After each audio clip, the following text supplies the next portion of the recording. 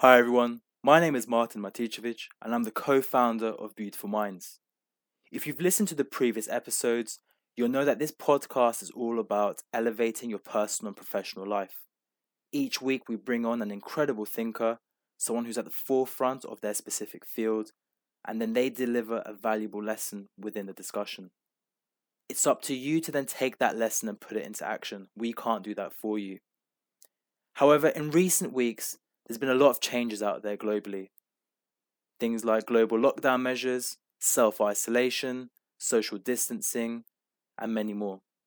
These are all unfamiliar things, especially to me. However, that doesn't mean opportunities cease to exist. No, quite the opposite. And that's why it's my aim to tailor the content specific to what we're going through. Don't miss out. The first time in my life, as a 50-year-old person, rather than letting events pass me by, I thought, well, what is it I can do? There must be others like me that also are a little bit lost. So I start chasing around young ladies that are half my age, and I thought, well, I don't think I'd be very good at that. The easiest thing to do is do nothing. But I think the thing to do is engage with anything you can. I think it goes back to possibly what Kennedy said in Berlin many years ago about, ask not what your country can do for you, but what you can do for your country. To read anything, to absorb any information, to reach out to people and don't be shy about it. Obviously, this regional debate is going on for years about the fact that the southeast of England attracts a lot of wealth. It's interesting, if you look at films of London 60 years ago, in the 1960s, London was a bit drab and sort of run down, and it definitely didn't look as pristine as it does today. What is it that the person that's employing 300 people, that's running this business, that's grown it from 30 people, or perhaps grown it from their back bedroom, and they're now employing 300 people, so there's 300 people running around the UK with hope and opportunity. What is it that makes these people tick? Young people out there that might listen to this, do not be deterred. Do not listen to the person that says, no, you shouldn't do that because you just shouldn't. Always reach out. And a lot of these people that I'm waxing lyrical about, they have a strong sense of duty. They want to help. They've reached where they are in life and they want to put things back in. And it's actually immensely inspiring. And there are a lot of them out there. My name is Martin Maticevic. This is Beautiful Minds. My guest today is Harry Corbett. Harry, you're the founder and organizer of the Intelligence Forums, which you founded in 2008 here in London, not long after the collapse of the Lehman Brothers. Your aim was to bring together economists to speak to an audience to give a view as to what might happen next.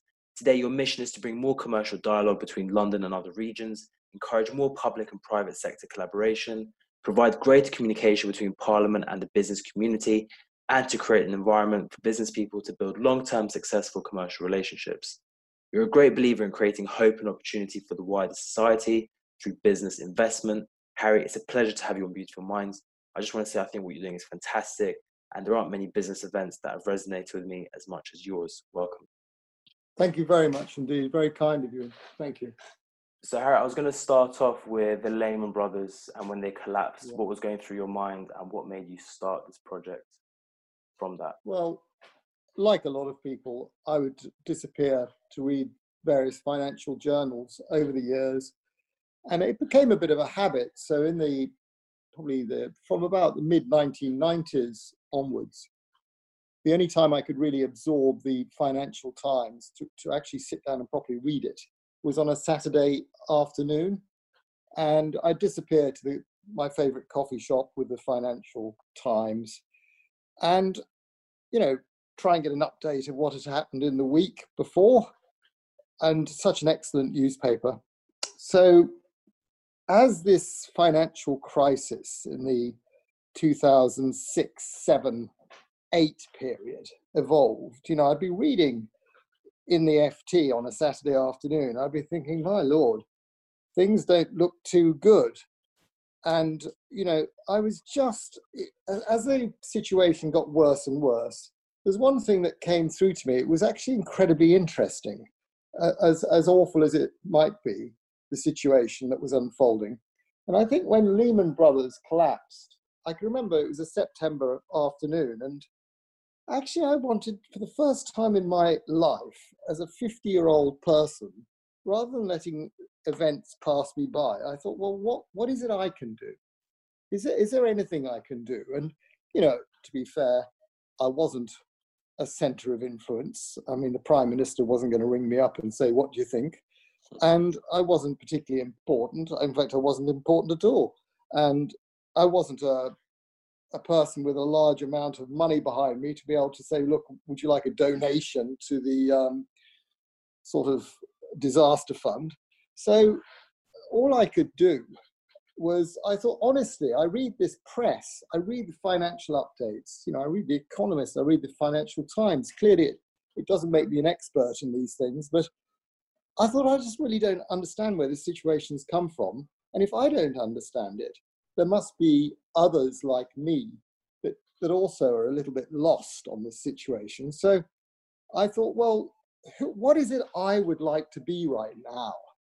Of all the things in the world. And I thought, an economist, because they seem to be the one, they were such in demand at the time. And I thought, well, I'm not an economist. The best thing I can do is actually build some relationships with some economists, to bring them in, to actually try and put into simple terms where we might be going next as this situation unfolded post Lehman, and Lehman being the trigger point where I felt, in my limited experience, that this was the point when things went from being awful to really awful. So I thought, let's get some clarity as the situation lurched from one disaster zone to the next. And what was really interesting to me, and I'm sure to many others, was staid central bankers, these people that we never really saw much of. They might have been mentioned in the press. I'm sure Gordon Brown had perhaps bought, the Chancellor had bought more focus on central bankers by giving the Bank of England independence in the early 2000s. But, these people were suddenly running around the world rescuing it. So put that in the mix. I just thought, what an interesting story. Does that help? Absolutely, yeah. I think it's an amazing story to be told. I think we've all seen different articles, watched different adaptations, different films. I know one that I was told to watch by my economics teacher at school was Too Big to Fail. Yeah. And that was a very good film. It just showed exactly what the mentality of these bankers were. And yeah, it was really interesting. So what was your initial reaction to being able to bring it to life? Were you excited? Were you surprised? No, I never had any great intention. I think I was bored. So it was like a form of midlife crisis. And what it was, do I go and buy a Ferrari? And in truth, I couldn't afford one. Do I start chasing around young ladies that are half my age? And I thought, well, I don't think I'd be very good at that. What is it I do? And I thought this actually might go some way towards giving me more fulfillment in my working life. I didn't have an agenda with it.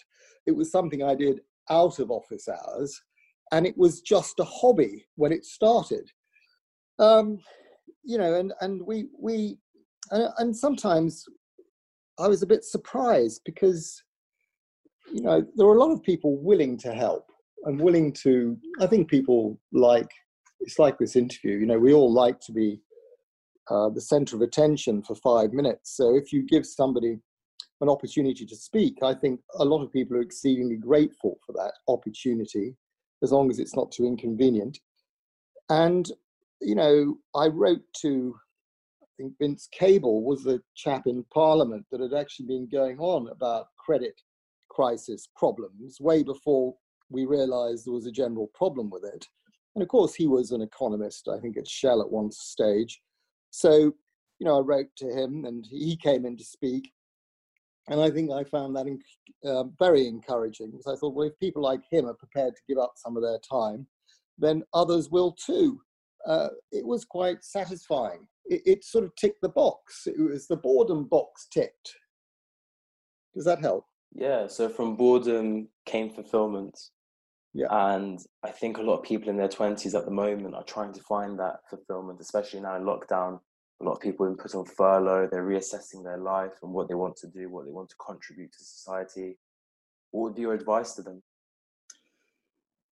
Well, I suppose I wish I was one of these people that was considered to be a sort of the guru of all answers. But I was thinking about that point slightly this morning when I wouldn't say the person concerned phoned me up to ask advice.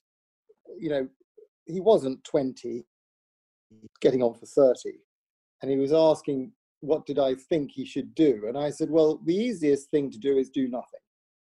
So, you know, sadly, there are always people in the world that'll be what I call doubtful about any result ever happening from doing anything. But I think the thing to do is engage with anything you can. And actually, I think it goes back to possibly what Kennedy said in Berlin many years ago about, you know, ask not what your country can do for you, but what you can do for your country. By that, I don't mean some sort of overt jingoism. What I mean is, if you reach out to help other people, so a lot of the time it'll come back and help you. And I think that things are clearly incredibly difficult. So to be sensitive to many people at the moment, things are, I mean, if that previous financial crisis where Intelligence Forum started in 2008 was precarious, this is triply precarious. It's a truly momentous and dreadful time. So I think to engage with anything, to read anything, to absorb any information, to reach out to people and don't be shy about it and ask for help, because sometimes a lot of the time people are very much prepared to give it. Yeah, absolutely. No, I think that's spot on. The community that you've built around the country wasn't overnight. I know obviously you put a lot of work into it and it took time, consistency, engagement, as you said, right?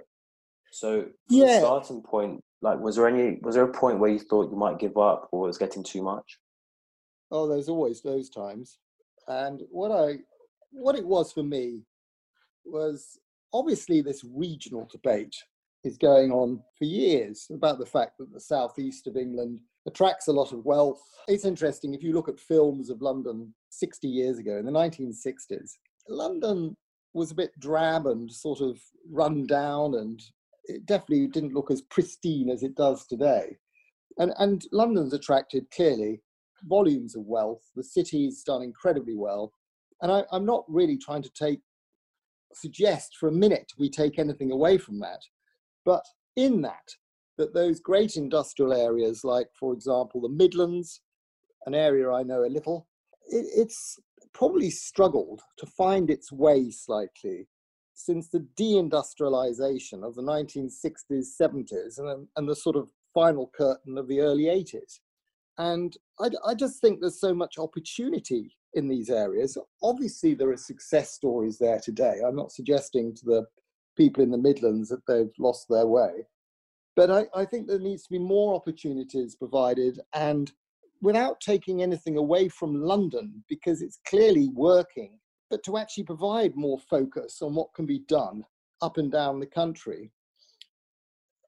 I'm not the person to provide the answers, but what I like to do is bring in people, or to actually collaborate where I can with people that do have the intellect, and some of these debates can take place. So in building relationships with the Midlands, with Leeds, and soon we're going to Edinburgh, I just think it's key. Obviously, we can't be anywhere. People say to me, Manchester, and clearly that's a debate. Is Manchester the second city? I think you were at university in Liverpool, so Manchester, Liverpool, that area, clearly there's a lot going on there, and we're not there. But we decided to focus on Leeds, another great city, clearly because we're a small business, a small entity, and it's difficult to grow traction in too many places. So we like very much reaching out to the regions. And I think, sorry if I'm spieling slightly, actually. No, it's very interesting. I don't get the chance to talk about myself very often, especially when my wife's around. But the thing is that what I would say is that when we do a webinar, I can always say to people that are coming in to speak, look, the one thing we're doing, and I'm sure other people do it as well, but the one thing for sure is you'll have an audience as far north as Edinburgh and as far south as Brighton. So you're getting a representation of many people up and down this country. There might be 30 people at the webinar, but they're all spread out up and down the country. And I really think some people like that point. Yeah, I like that as well. It's very tangible, because when I came to that event and we had that speaker from the Scottish Parliament, it was much more tangible and much more digestible than just a highlight from an interview clip on the news, right? Yeah. You get to see the whole picture, and you get to see what that lady represented and what she was talking about, and ask questions, and it was more humble, right? And that for me definitely adds value. So yeah, that explains a lot why perhaps you can have that reach. Yeah, and I think when we, I mean, when you read the mission statements we had, I was listening to them at the beginning, and clearly I wrote them. I almost felt there's too many, and it's a bit too ambitious. But still, it goes back to my original point: if you don't try, nothing will happen. And with parliamentary debate, all I'm trying to do is give parliamentarians a fair hearing. So in an environment of respect. So we've had cases, you've read them in the newspaper, where people become abusive, and in the worst eventuality, there's physical assault, and there has been murder. So I think, what we're trying to say is, look, if you want to come and speak in our environment, we will not tolerate any bad behavior, and you are entitled to give your point of view. We may have people in the room that will politely agree to disagree, but they'll be polite in that debate. And I think it's that environment of respect that we like to give, and safety to people to come and have that discussion. Now, clearly, we're not the only ones doing that, but I just thought it was so important to do that. Yeah, it's that element of, it doesn't matter if you're not the only person. The fact that you're doing it adds that value, adds that level of respect back into society for them to then go and take that away with them and have it in their everyday life, right? It will make the world a better place. And Yeah. I think that's really important. And also what you're mentioning about the North and the divide, it's really interesting, because I was kind of born into that. And when I was born, it was like, when I was growing up, it was just always there. That divide was just there. It was kind of like an expectation. I just didn't know any different. And then when I speak to people like other guests, we had Paul Robinson, who's an outdoor gourmet chef, and he's based in Yorkshire in the moors. And he said, look, the canals were the motorways of Britain. We're talking about industrial houses in the north that was feeding the south, and that wasn't that long ago. And the tables have turned so quickly and so suddenly. We've got a generation of kids and teenagers, young adults who don't know that. They don't remember it. It's not something that's a tangible memory. And I think that's really important, to reconnect and understand what the North, the potential it has, and what we can do to bring that potential to life. It's something that with one or two other people, with Tom O'Brien, and also Martin Hall and Ian Birch, who's a transport economist, we wanted to form a think tank and we've decided it was Wolverhampton, an old industrial town, one where I lived for 8 or 9 years when I was growing up. And if you look at some of that, I mean, starting off with history, if we go back to, which is with the point you were making with Mr. Robinson, he was talking about canals. And, if we just pluck out of the air, there's so many really interesting stories, one of which I'll bore you with, if you don't mind. Am I allowed to? Yeah, it's very interesting.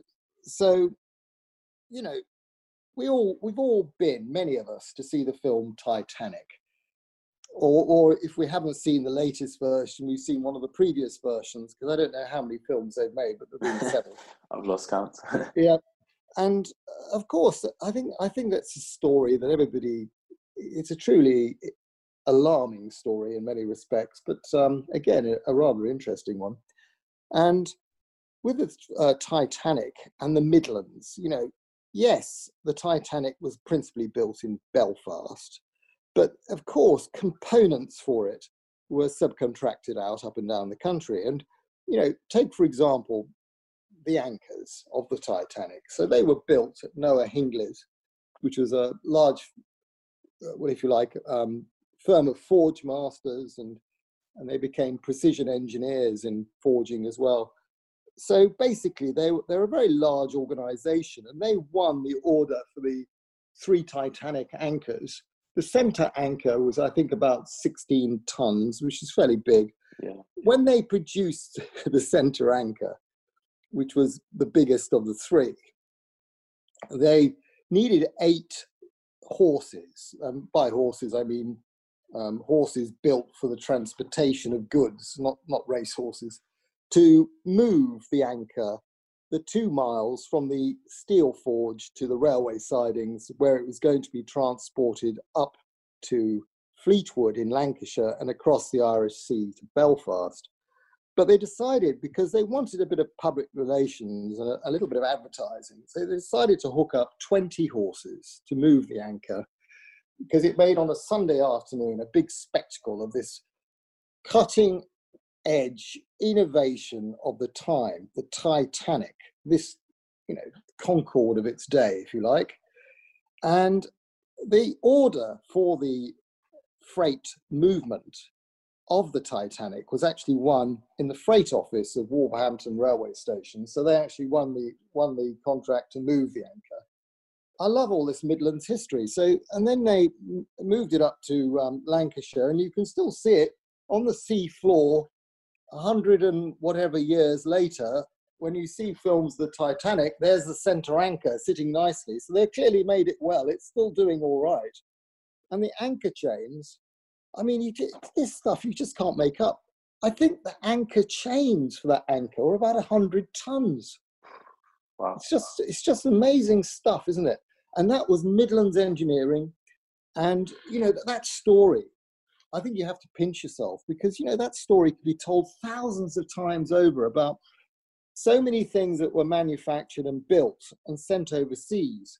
So, without being little British about it, maybe there'll be, this is the age of a re-emergence of some of this engineering, because maybe, the offshoring that's taken place in China, and I'm not trying to be controversial, I'm not anti-Chinese, but maybe some of it would be best brought back and we can do a bit more here.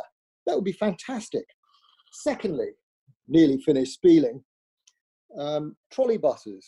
One of the things we're moving with this think tank, one of the initiatives is, can we bring back trolley buses? Because for those of the listeners that don't know what a trolley bus is, it's an electric bus. It draws its power from the overhead lines.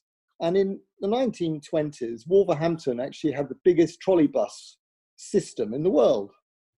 And as a child in the 1960s, when they were still around just, I could take a trolley bus from the suburbs of Wolverhampton into the centre of Wolverhampton.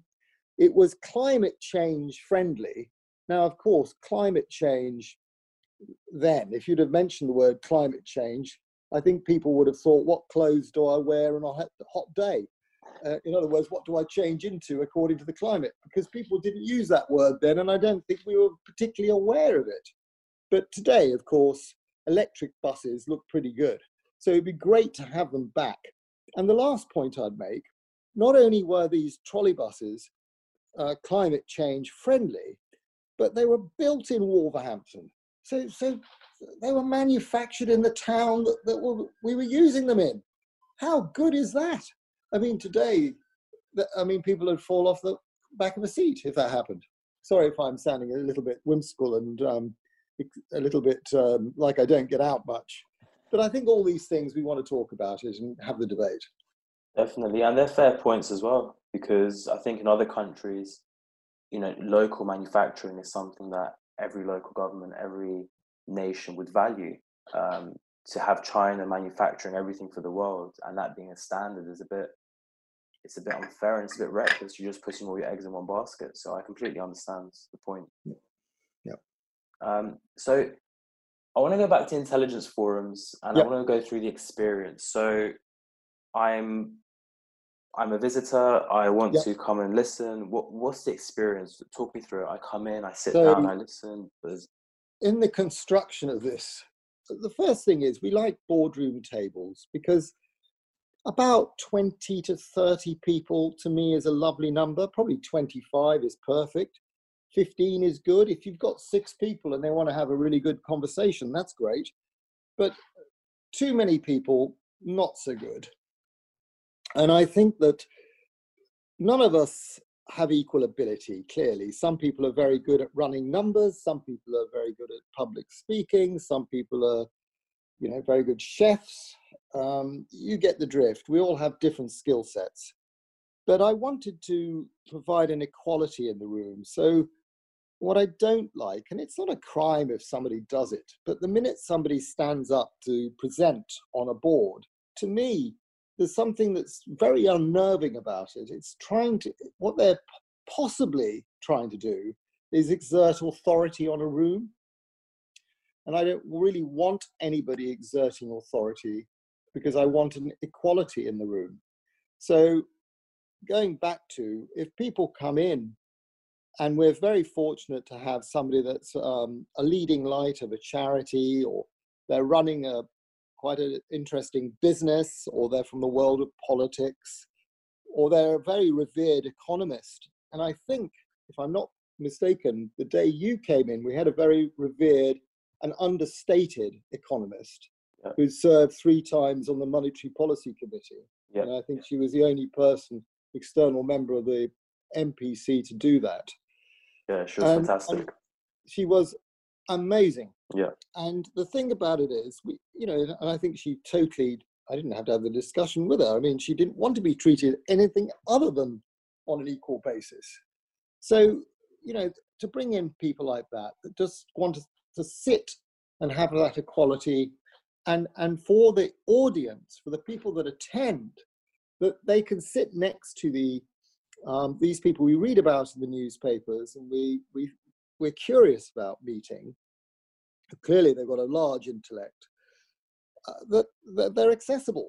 And that's all I'm trying to really achieve, is that sort of, you can come in, sit round the table, you're very welcome. It's inclusive, not exclusive. So people say to me, you've got to be exclusive. No, not for me. It's got to be that anybody that's interested in the topic. Sadly, we have to monetize it. So with that, we don't take sponsorship. So nobody, hopefully, is going to start leaning on us to sell, or to, we don't have a problem with people describing their business, but we have a problem with somebody selling something. So as long as they're prepared to, so sponsorship we don't do. So it has to run itself on a membership fee. So when I say inclusive, the membership fee is not exclusive, it's inclusive in cost. And, that's how it moves forward. And that's what we're trying to achieve. Amazing. So typically someone would come, they would listen to, is it 3 speakers? Well, we it depends on my bad organization. I can be chaotic. So we've had occasions where we've had 6 speakers and we have to ask them to do sort of 7 or 8 minutes each. Wow. And, on a good day, we've had, so we have people, and, I'm so lucky, really, so lucky, because I'll give you an example. And I hope it's okay to repeat this on public airways. So when we had lockdown, with the people we bring in to speak, I just get so excited about it. So lockdown arrives, and I open my diary about the 2nd week of lockdown, and I'd written the year before to Mervyn King's office, Lord King, and I'd asked if he could speak, and naturally he's a very busy man, and his very charming PA or executive assistant replied and said, look, he's terribly busy, but perhaps you could ask in about a year's time, because you never know your luck. And that was it. A year later, I sent the email saying, I did speak to you a year ago, and I still appreciate he's probably got even busier than a year before. And, within about 8 minutes, she came back and she said, well, remind me what this is all about. And I said, we've got an audience, it's UK-centric. And by the way, like Lord King, I'm from Wolverhampton. He was from Wolverhampton, not that I don't think that made a great difference, but I thought I'd put it in there. And, maybe he could join a webinar. And I said, I know he's so much in demand, but what might work is if he attended half the webinar and he spoke, perhaps for 15 minutes. And she came back and she said, look, what he'll do, he'll speak for 5 or 6 minutes. He'll then take questions for 20 to 25 minutes. So your audience, they'll have concerns, they'll have questions. He'd rather do that.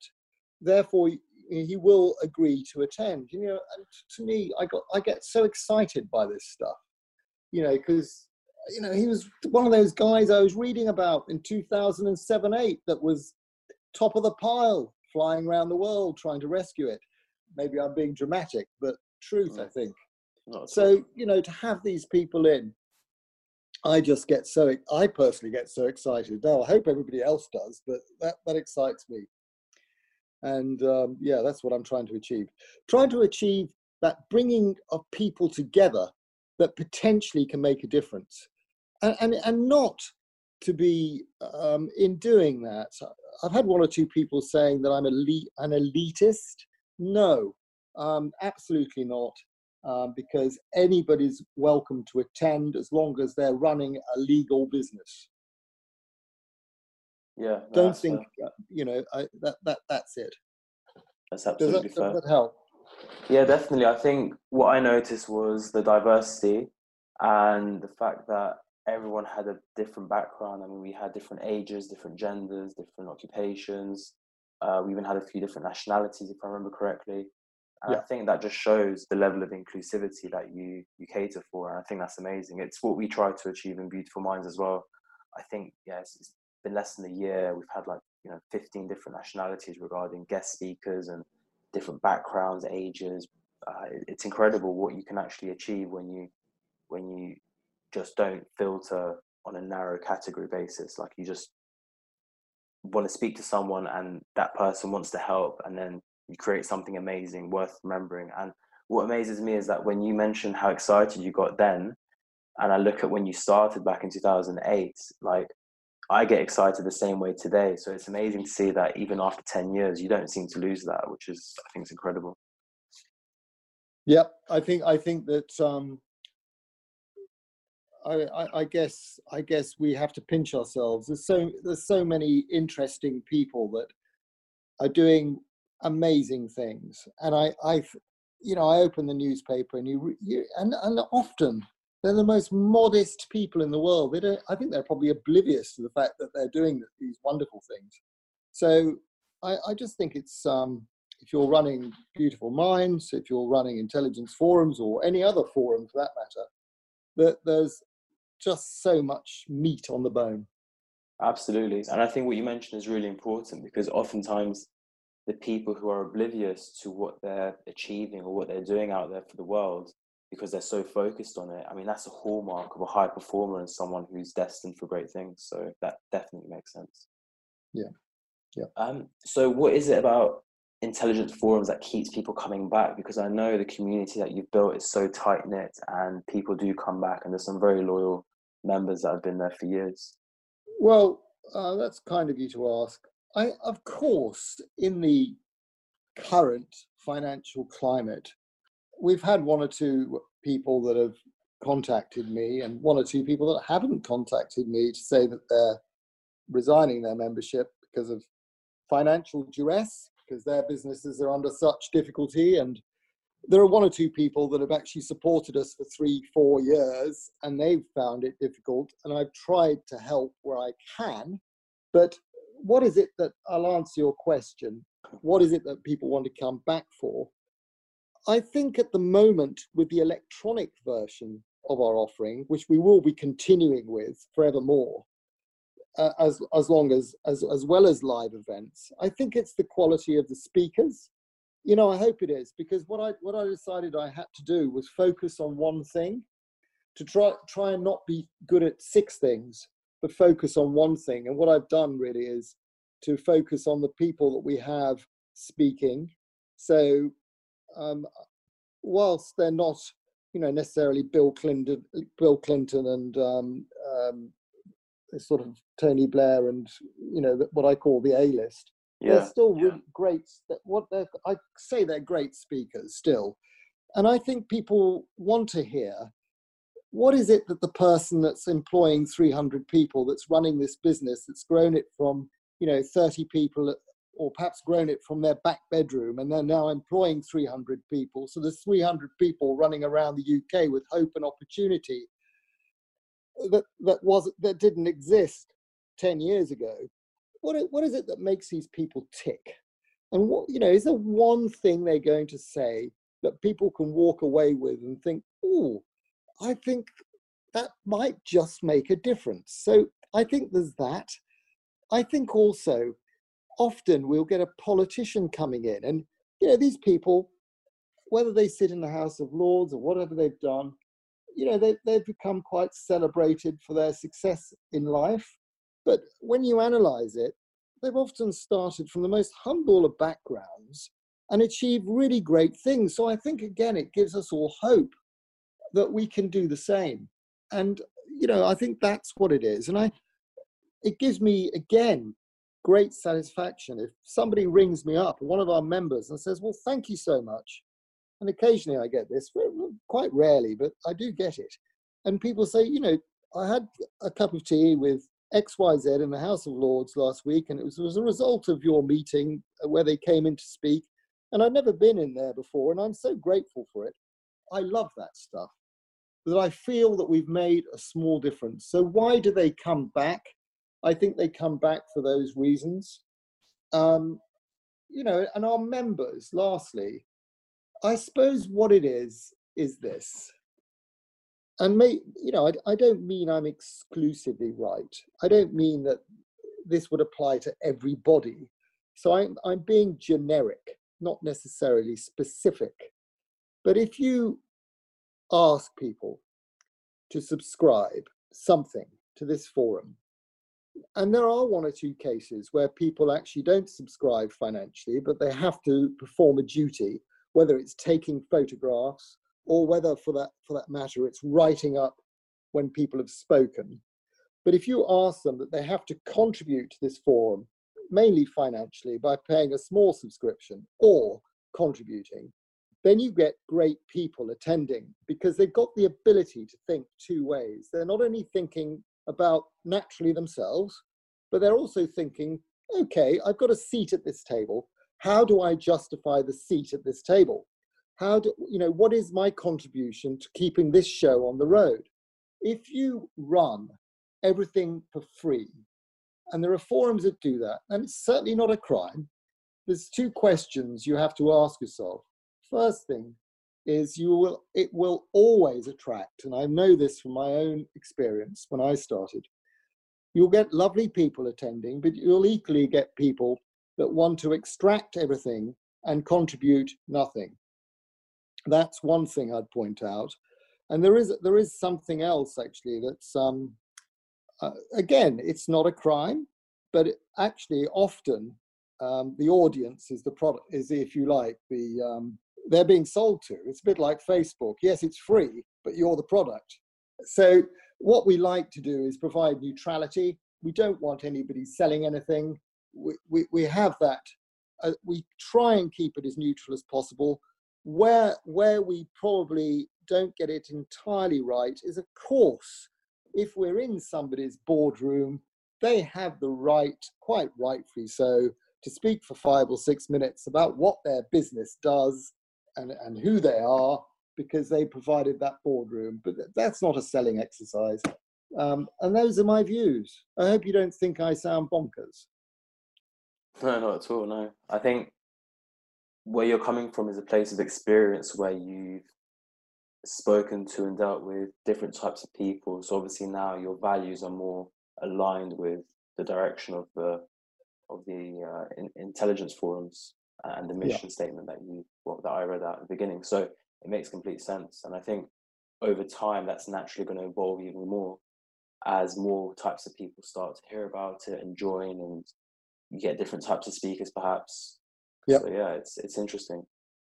One thing I've noticed though, just speaking to you now, is how well connected you are. What piece of advice would you have for people out there who perhaps haven't got those relationship building skills? Well, where can they start? I'd give one bit of advice, and it's, when I was a kid at school, it's a long while ago now, I was actually an exceedingly bad pupil, unlike yourself, that went to a good red brick university.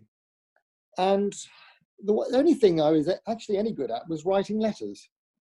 And I'd write these letters to, I loved getting out my fountain pen and, sort of spend hours practicing handwriting and all that. And it's something that about 15 years ago, I started to occasionally do again.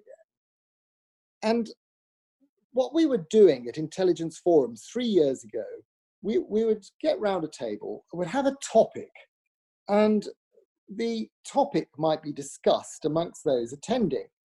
What was really missing was we didn't have an expert on the topic. We were all involved in our businesses. So if it was what transport links are needed in the Midlands, it was very much the layman's point of view, which is valid. I think it's valid, but we didn't have the expert. And then it goes back to my point. You read the newspapers and you think, God, Lord, I'd like to meet so-and-so. What an interesting point they're making in the press.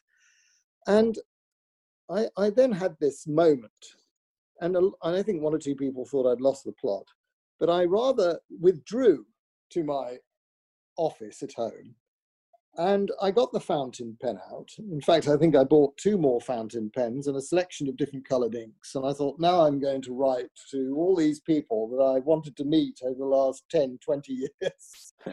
And for about 5, I didn't write, of course, hundreds of letters a day.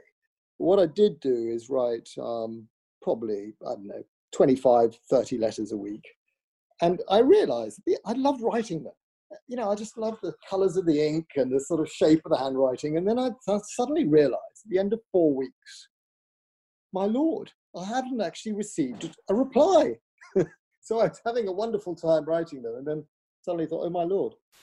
And then, if I may, if you could indulge me in me dropping 2 names, and I'm going to drop names with a caveat, because the caveat is, please appreciate, I didn't know either of them. I just wrote to them, and these 2 gentlemen both kindly had somebody reply on their behalf. They both had a PA, so the PAs replied.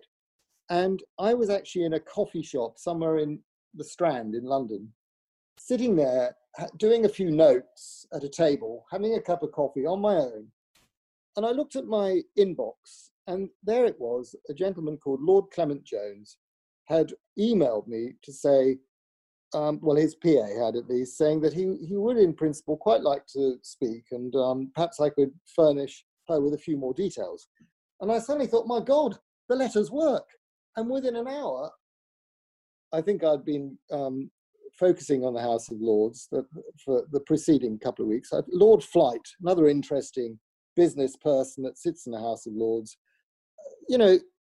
he had his PA reply. So suddenly at the end of that day, at the end of 4 weeks of writing not too many letters, 2 really interesting people wanting to speak.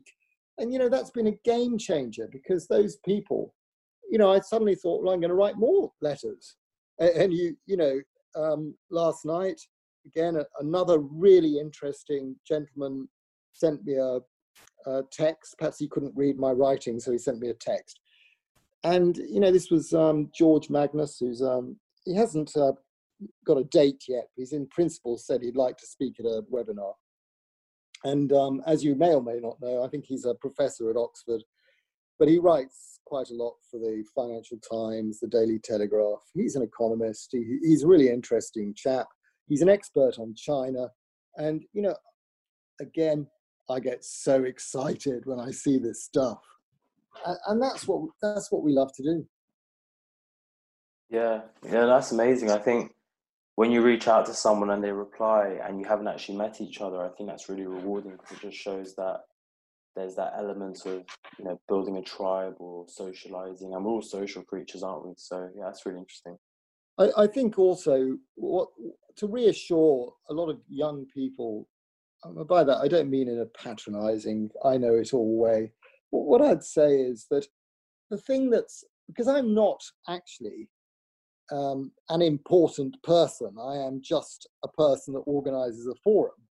What I would say is that people that have come in to speak they just have a strong sense of public duty. They've reached their position of influence, and what they feel is they're going to put something back in the pot. So if it helps young people out there that might listen to this, and clearly if they are listening to it, they don't get out much because I can be a bit boring. But what I'd say to them is, do not be deterred. Do not listen to the person that says, no, you shouldn't do that because you just shouldn't. Always reach out. And a lot of these people that I'm waxing lyrical about, they have a strong sense of duty. They want to help. They've reached where they are in life and they want to put things back in. And it's actually immensely inspiring. And there are a lot of them out there. Yeah, there are. Yeah, there's some amazing people out there who do some great stuff. And that comment you made about public duty, I think it's really underestimated by the likes of the general public who don't come into physical contact with them. They just assumingly go about their lives thinking, well, why would that person care? But actually they do, and they're doing a lot behind the scenes that perhaps isn't on social media, it's not on the news, it's not on the radio, wherever you listen to things or watch things. I think that disconnect is growing, and I think it takes more people like what we're doing, for example, to reconnect or bring them closer together so that connection isn't lost forever. So yeah, it's very important. So a question I like to ask a lot of my guests is, what scares you?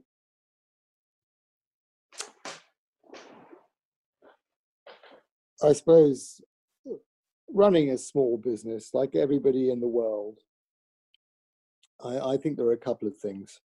One, that I want to keep it going. And I'm not running a multinational corporation. It's like everything at the moment. It's got its challenges. So I worry about that, of course. I also am quite sensitive to the audience. It's very difficult to please everybody. In fact, I would suggest it is impossible.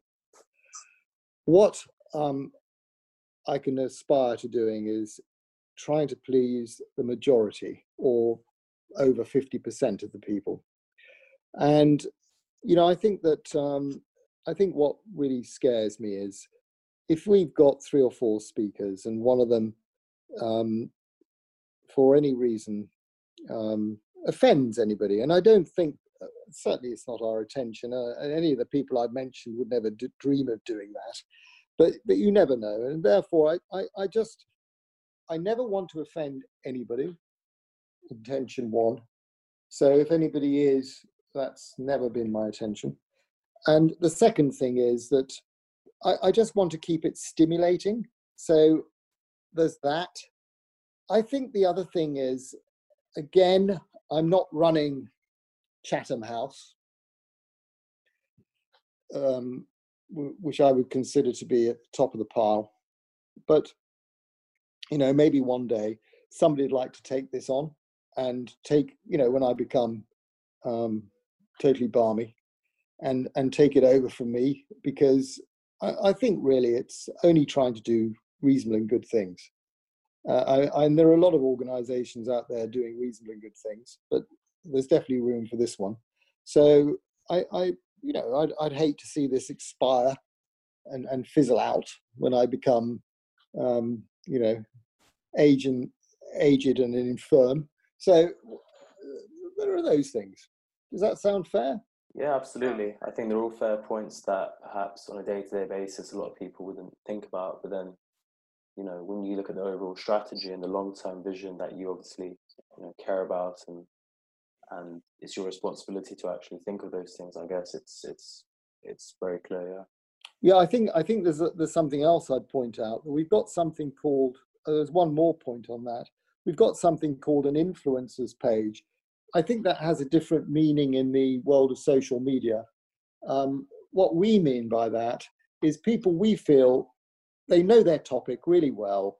They are, if you like, we see them as a good influence on intelligence forums, and we have a small relationship with them.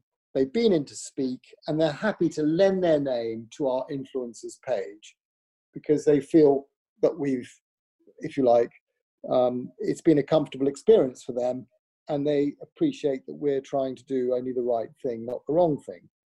And, you know, I feel a responsibility to those people. It's a growing list of people. There's no there's no end on that. It could be 500 people that we've had in to speak eventually. I think there's about 30 there today. But I feel, not only a responsibility to the members, people that actually support this and actually attend, I actually feel a responsibility to these people that have actually lent their name to the proposition. So, I'm very careful, I suppose, as everybody is in my approach, that I don't get it wrong.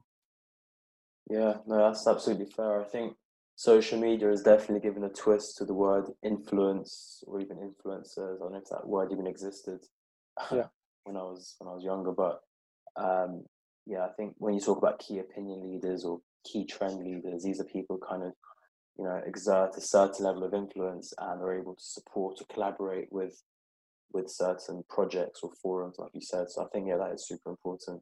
And that sense of duty, right, kind of gives you accountability to deliver more and do better than you did yesterday. So I think, that is important. Another question I like to ask my guests is, does anything keep you awake at night? Like, do you sleep well? Is there anything on your mind? I don't know what it is. In lockdown, I've been sleeping. I would have thought it would have been the other way round. I've been sleeping. I was staggered last night. I went to bed in this heat at 10 o'clock, and the next thing I knew, it was 5 this morning.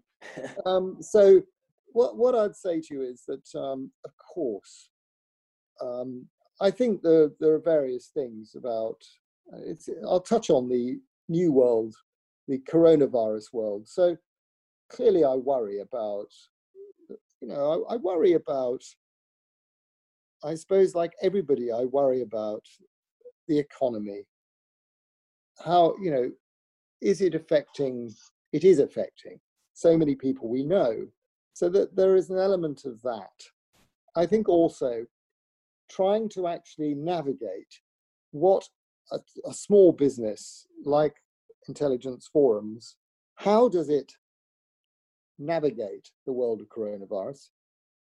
And what do we need to do to actually prepare ourselves for the fact that this thing might still be here in 2 years' time without a vaccine, and we have to learn to live with it. So, I worry about navigating that sequence of events. I suppose because we've always been a live round table forum, that, I'm slowly getting my head round, and I have already, I suppose, got my head round the fact that we will be a virtual forum, and we will continue to be a virtual forum even when we return to those live events. We will not run as many live events because I think I've become conscious, and again, it's been a few sleepless nights where you realize how much time, and I'm sure this affects everybody, and a lot of people listening to this will resonate with it. So you become conscious of how you use your time, because at the moment in this lockdown world, by 11 o'clock in the morning, I've achieved so much because I'm not moving from my kitchen table. So I start work about 8 in the morning. In that first 3 hours of the day, when I used to be navigating tubes, angry commuters, discontented dogs, and a fleet of other challenges, I'm not having to do that. So I think really looking at, there's an opportunity there, but it's been, if you like, a sort of how do we get it right opportunity, not wrong, in the new way of working. Because I think things aren't going to go back, and I'm not original in this, every newspaper feels the same. We're not going back to where we were 6 months ago. Yeah, I think colossal change has been forced upon us, and in almost every company or every person I've spoken to, they've said the same thing. So yeah, you're absolutely right in that sense. What that new normal will look like, I'm not entirely sure. I know a lot of buzzwords have been thrown out the window, things like work-life balance, and they've been replaced with things like work-life integration. We had an influencer on, Kimia Kalbasi. She's a food influencer and many other things, and she spoke about this, and she said, look, what work-life balance looks to me is different to what work-life balance looks like to a 45-year-old man with 2 kids to feed and wives at home, for example. So how you integrate work into life needs to be the new way of thinking about it, and I think that's gonna create a huge mentality shift as well. So yeah, kind of similar to what you're saying. So yes, it's interesting. Another question I like to ask my guests is, if I was to give you a Zoom link to speak to a younger Harry Corbett, so maybe 20 years old, 25, what would you say on that call? Well, that's an alarming thing, that is. So with the benefit of hindsight, which is a wonderful thing, I think really that to not waste time. So like you're doing, how old are you? Do you mind me asking? 26. Great age. So you're doing this interview today. You do a lot of interviews. You're building this proposition. And I would encourage people to do more of those sort of things, whatever it may be, whether it's charitable work, whether it's further education, whether it's engaging with communities that have a like-minded opinion, or perhaps it's working with a political party, if that's the inclination. But just to engage with what you're interested in and want to do, and be inspired by events and want to contribute, and never ever doubt that. Don't lack confidence, because there are a lot of really good people out there that will be pillars of support to assist. And I think the thing is to engage. And I really, it's fine to go to the pub and have a pint of beer and have some moments out. I've also, and I think it may be a grumpy old man thing, but people are so keen on organizing their holidays, which is fine, and clearly for the holiday companies, we kind of need that right now. But it'd be wonderful if people spent, if you like, the 2 weeks on the holiday looking forward to the 50 weeks of work, where I feel that with the many people in the lines of work they're in, because perhaps it's not really what they're equipped to do or they're happy doing, they spend, if you like, 50 weeks of work looking forward to the 2 weeks of holiday. So I think it's to that responsibility of finding the right opportunity for people and more opportunities for people. And then I think, so just to really engage. And I think also to say if things aren't right. So if there aren't opportunities, to actually bang the drum and say, well, what are you going to do about it to people? Easy for me to sit here and say that, of course, but just to engage with the world, and don't doubt for a minute that somebody won't listen, because I think there are plenty of good people out there that will. That's what I think. Yeah, you make a good point. I think a word you mentioned earlier when we started this interview was fulfillment. And I think when you talked about those 2 weeks of holidays and then looking forward to the work when you get back and using that time as a genuine moment to recharge so you can do great things for those other 50 weeks, I think that's where fulfillment comes in, and that's where you can really show the best you. Yep. What does fulfillment mean to you? I think what it what it means to me at 62 years of age is having a reason to get out of bed.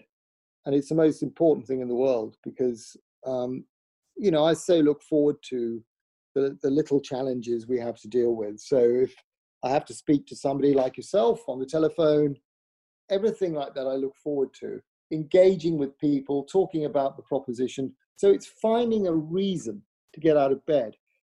I'm not suggesting for everybody that necessarily is work. It might be that people want to work for charity. It might be voluntary work. It might be a fleet of different things. But to find a reason to get out of bed and to engage in society and to do things, I think that's the thing. To really want to give something a go. And fulfillment to me is having those opportunities to engage. And also, I think we need a little bit of adrenaline. So it's having things which stretch us a bit. I think that's really just incredibly interesting. I'll give you an example. So sometimes I'm really surprised. I was sitting in a cafe again. I used to spend too much money and time in cafes. So that's another resolution that I'm going to be in cafes less. But I was in this cafe about, I don't know, 6 or 9 months ago, and a very eminent Scottish politician called me up out of the blue because I'd written to them. And I suddenly realized I was on my back foot for about half a minute because I was slightly, oh my God, I've got so-and-so on the end of this phone. And then when I finished the phone call, because they just phoned to say, look, you'd written, and what is it you want me to do, and what are you? Which are perfectly legitimate questions. And obviously, because they like to do things, they just picked up the phone. But, I thought, God, I'd really miss that if I didn't have that in my life. Somebody putting me under pressure for a minute or two. And those conversations don't always go my way. They don't always ring up and say, look, I tell you what, you're amazing. I can't wait to do whatever it is you want me to do. Sometimes they say, I'm not going to do it. But, I love that challenge. So I think we all need that. I think we need that. So for me at 62, it's getting a reason to get out of bed. Can I help somebody in that process? Because if we look back to 2007-8, several people said to me, why are you doing what you're doing? Because you're not being paid to bring an economist from Legal & General in to speak to those 14 people in that boardroom. You're not being paid, so why are you doing it? And I think that I'd reply, maybe I'm deluded, but if we, out of bringing these people together, create one job at the end of this year, then I'll feel that I've done something really worthwhile. Yeah, that's powerful. Yeah. And then I think going back to the point that you made where, everyone needs to find an opportunity for themselves and, to take it with two hands. And I think that's a really important point that a lot of us miss. A lot of things are taken for granted. And I know another story of mine is my dad's Croatian. And typically every November when I was a kid, we'd go to Croatia in his hometown. And it's traditional there to put a candle on a graveyard of a family member that passed away. And as I'm walking there, I remember I'd ask my dad like so many stupid questions, like I was 8 years old, really young. And I'd say, Dad, who was that guy? Who was that woman? Like expecting him to know everyone because it was such a small town. And he'd say like, oh, that could have been, the world's best mathematician, or that could have been, the world's best basketball player. But they never got there because, they never really took that opportunity. And I remember it probably in hindsight, it's a bit of a morbid memory, but it kind of made me realize at that time that, the clock is ticking and you've got to use that time wisely. So, I think all those points you mentioned kind of tie into that as well. So it's good to reinforce it.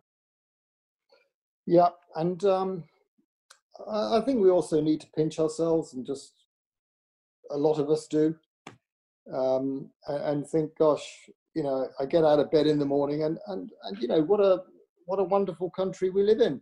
Yeah, we do. Yeah. It's an amazing place, really. And I think although nothing's perfect in life, that there's clearly a lot of debate on diversity. And, as a forum, you were very kind. You said that we seem to have a diverse crew. I would say that we're nowhere near diverse enough. And we've got many challenges on that. And I think, if we look at the city, and I'm not an expert on the city, I've worked there long enough, but again, is it really, it's got more diverse because I think they've got brains from all over the world there. But that's one sense of diversity, but I'm not sure that it's entirely equal opportunities for all. I'm not convinced totally. It's clearly making a move to improve. That's fantastic. As a forum, we need to do more, far more.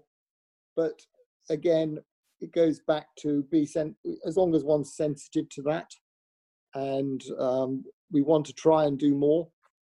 Yeah, that makes sense. Yeah, and I think London in particular is going to change a lot more. So those opportunities will spring up to add diversity where possible. It doesn't always come naturally at the beginning. Yep. But no, it's important to keep in the back of your mind. So yeah, that's cool. Harry, I just want to thank you for coming on. It's been an absolute pleasure talking to you. Great pleasure. I've learned a lot, and I think what you're doing is fantastic. Just to say it again, and yeah, let's stay in touch. Let's maybe plan a part 2. Who knows, sometime early next year, and see how things are going. Thank you so much. Very kind. Thank you for your time, and I wish you the best with your next interviews.